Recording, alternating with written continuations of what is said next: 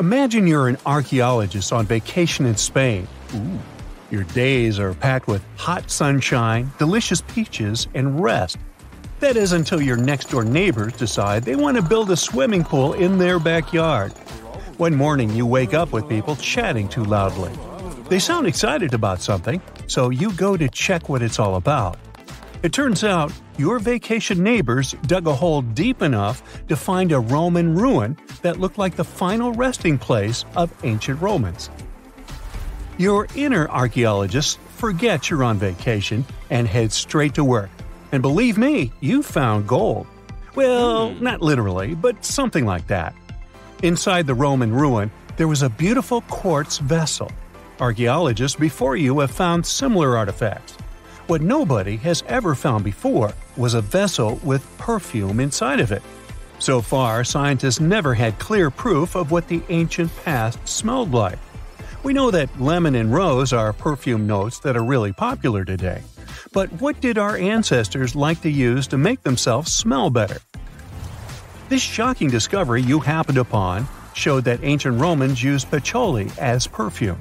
You know, that musky plant that people either love or extremely dislike? Yeah, that's the one.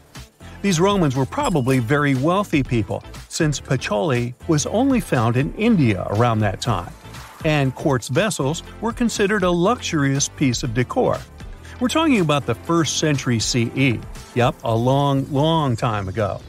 The period of history when the Roman Empire expanded a lot, and that Pompeii was destroyed by the eruption of Mount Vesuvius. This might not have happened to you in real life, but a similar story happened to archaeologist Juan Manuel Roman. Residents from a little town called Carmona called him to investigate once they hit a Roman antiquity while digging to build a pool. Researchers already knew that Romans were big perfume enthusiasts. They were the first civilization to bring perfume to the liquid form we see today. Before them, records show that the Egyptian civilization also used scent quite a bit, but they used it differently. For ancient Egyptians, the scent came in incense form. They would burn myrrh, frankincense, and other herbs during religious ceremonies. Then, after the ruling class started to democratize this practice to the population, things started to change. Commoners would use essential oils to perfume their baths, doing this out of sheer pleasure. You remember Cleopatra, right? The beautiful and powerful queen of Egypt. There's a Shakespearean passage that says she arrived to greet Mark Antony, her future husband, in a boat with perfumed sails. As you can imagine, essential oils were really expensive back then. Well, they are still pretty expensive nowadays, but in 50 BCE, they were a rare commodity. So, for someone to soak their sails in them, that someone might as well be Cleopatra. Fun fact here, essential oils are, quite literally, the essence of plants, herbs, and flowers. They are highly concentrated, and they are obtained through a thorough distillation process. They are expensive because to make a few ounces of oil, you need pounds of the plants, herbs, or flowers you're distilling. Now, many of us can count and rely on the 5 senses throughout our lives. And even if we tend to think that sight is one of the most important senses, the sense of smell holds quite a bit of surprise. Have you ever walked by someone, smelled their perfume, and was completely transported in time? Maybe to your grandma's house or to the memory of an ex. Smell has the power to make us time travel emotionally. This is called olfactory bonding. You see, other kinds of sensory information, like sight, touch, and hearing, have to pass through the thalamus before they reach our cerebrum. But odor goes directly from our nose to our limbic system, which is part of our brain connected to emotion, creativity, and memory. In terms of evolution, the sense of smell was really important for hunter-gatherers to find food to eat, especially fruits. Imagine you're a cave person walking by a mango tree. If their smell is taking up the whole block of forest, then you know it's time to eat it. You heard the phrase, the nose knows, right? Well, that's what it's all about. Now, how about we follow the scent down history lane and see how different periods might have smelled like, shall we? We've discovered that ancient Rome smelled like patchouli, or at least a part of it did. But if we fast forward in time and land in the early years of New York City, the odor changes completely.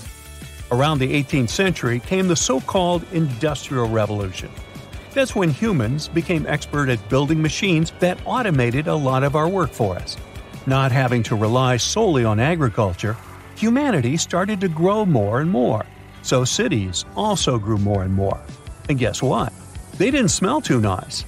Accounts of early days New York City said that the town was like an open-air dumpster left baking in the sun for too long. People threw their garbage on the streets, and it didn't help that the town didn't have a proper sewage system. It's safe to say that New York City stank. But people back then didn't have aroma diffusers or essential oil sprays. They just had to deal with it. It's easy to understand why, when perfume came along, people were excited to hide the horrendous smell of the town. But that's not all. Bad odors started to become associated with diseases. In France, scientists and doctors were extremely worried that people would get sick just by inhaling the bad-smelling air in cities. So, a belief started to circle around that perfume was a way to protect people from the city's bad odors. Still, only rich folks could afford perfume. As far as the story goes, during the reign of Queen Elizabeth I, every single public place had to be scented with perfume, because the Queen couldn't tolerate bad smells. Initially, most perfumes were done in a natural way, mixing essential oils with a carrier liquid. One of the first perfumes ever to be made was by an Italian barber in the German city of Cologne. And yes, that's why it's called an eau de cologne until this day. By the way, this guy's fragrance, which translates to admirable water, was used by the great Napoleon and is the world's continuously produced fragrance. As time passed and processes evolved, the brand Chanel came up with a new mode. They were the first brand ever to use synthetic material to make their world-famous fragrance, Chanel No. 5. Today, fragrance companies are responsible for a multi-million-dollar industry. It remains a luxurious good since its origins in Roman times have shown us. But each perfume brand and type comes with its own special promise. You see, certain perfumes can make you feel more empowered, while others can prep you for a night of romance with your beloved. Sure, there is some marketing involved in this, but the basis for these assumptions is scientific, and it's called aromatherapy. The emotional effects of aromas in our bodies have to do with that science we explained earlier, remember?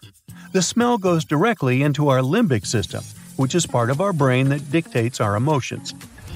And we can trace aromatherapy practices all the way back to ancient times.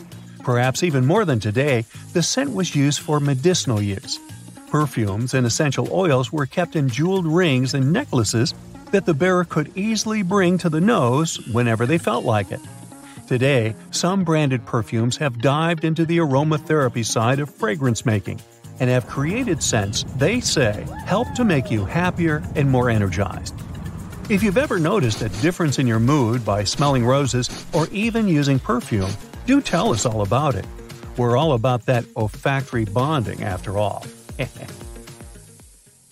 That's it for today. So hey, if you pacified your curiosity, then give the video a like and share it with your friends. Or if you want more, just click on these videos and stay on the bright side.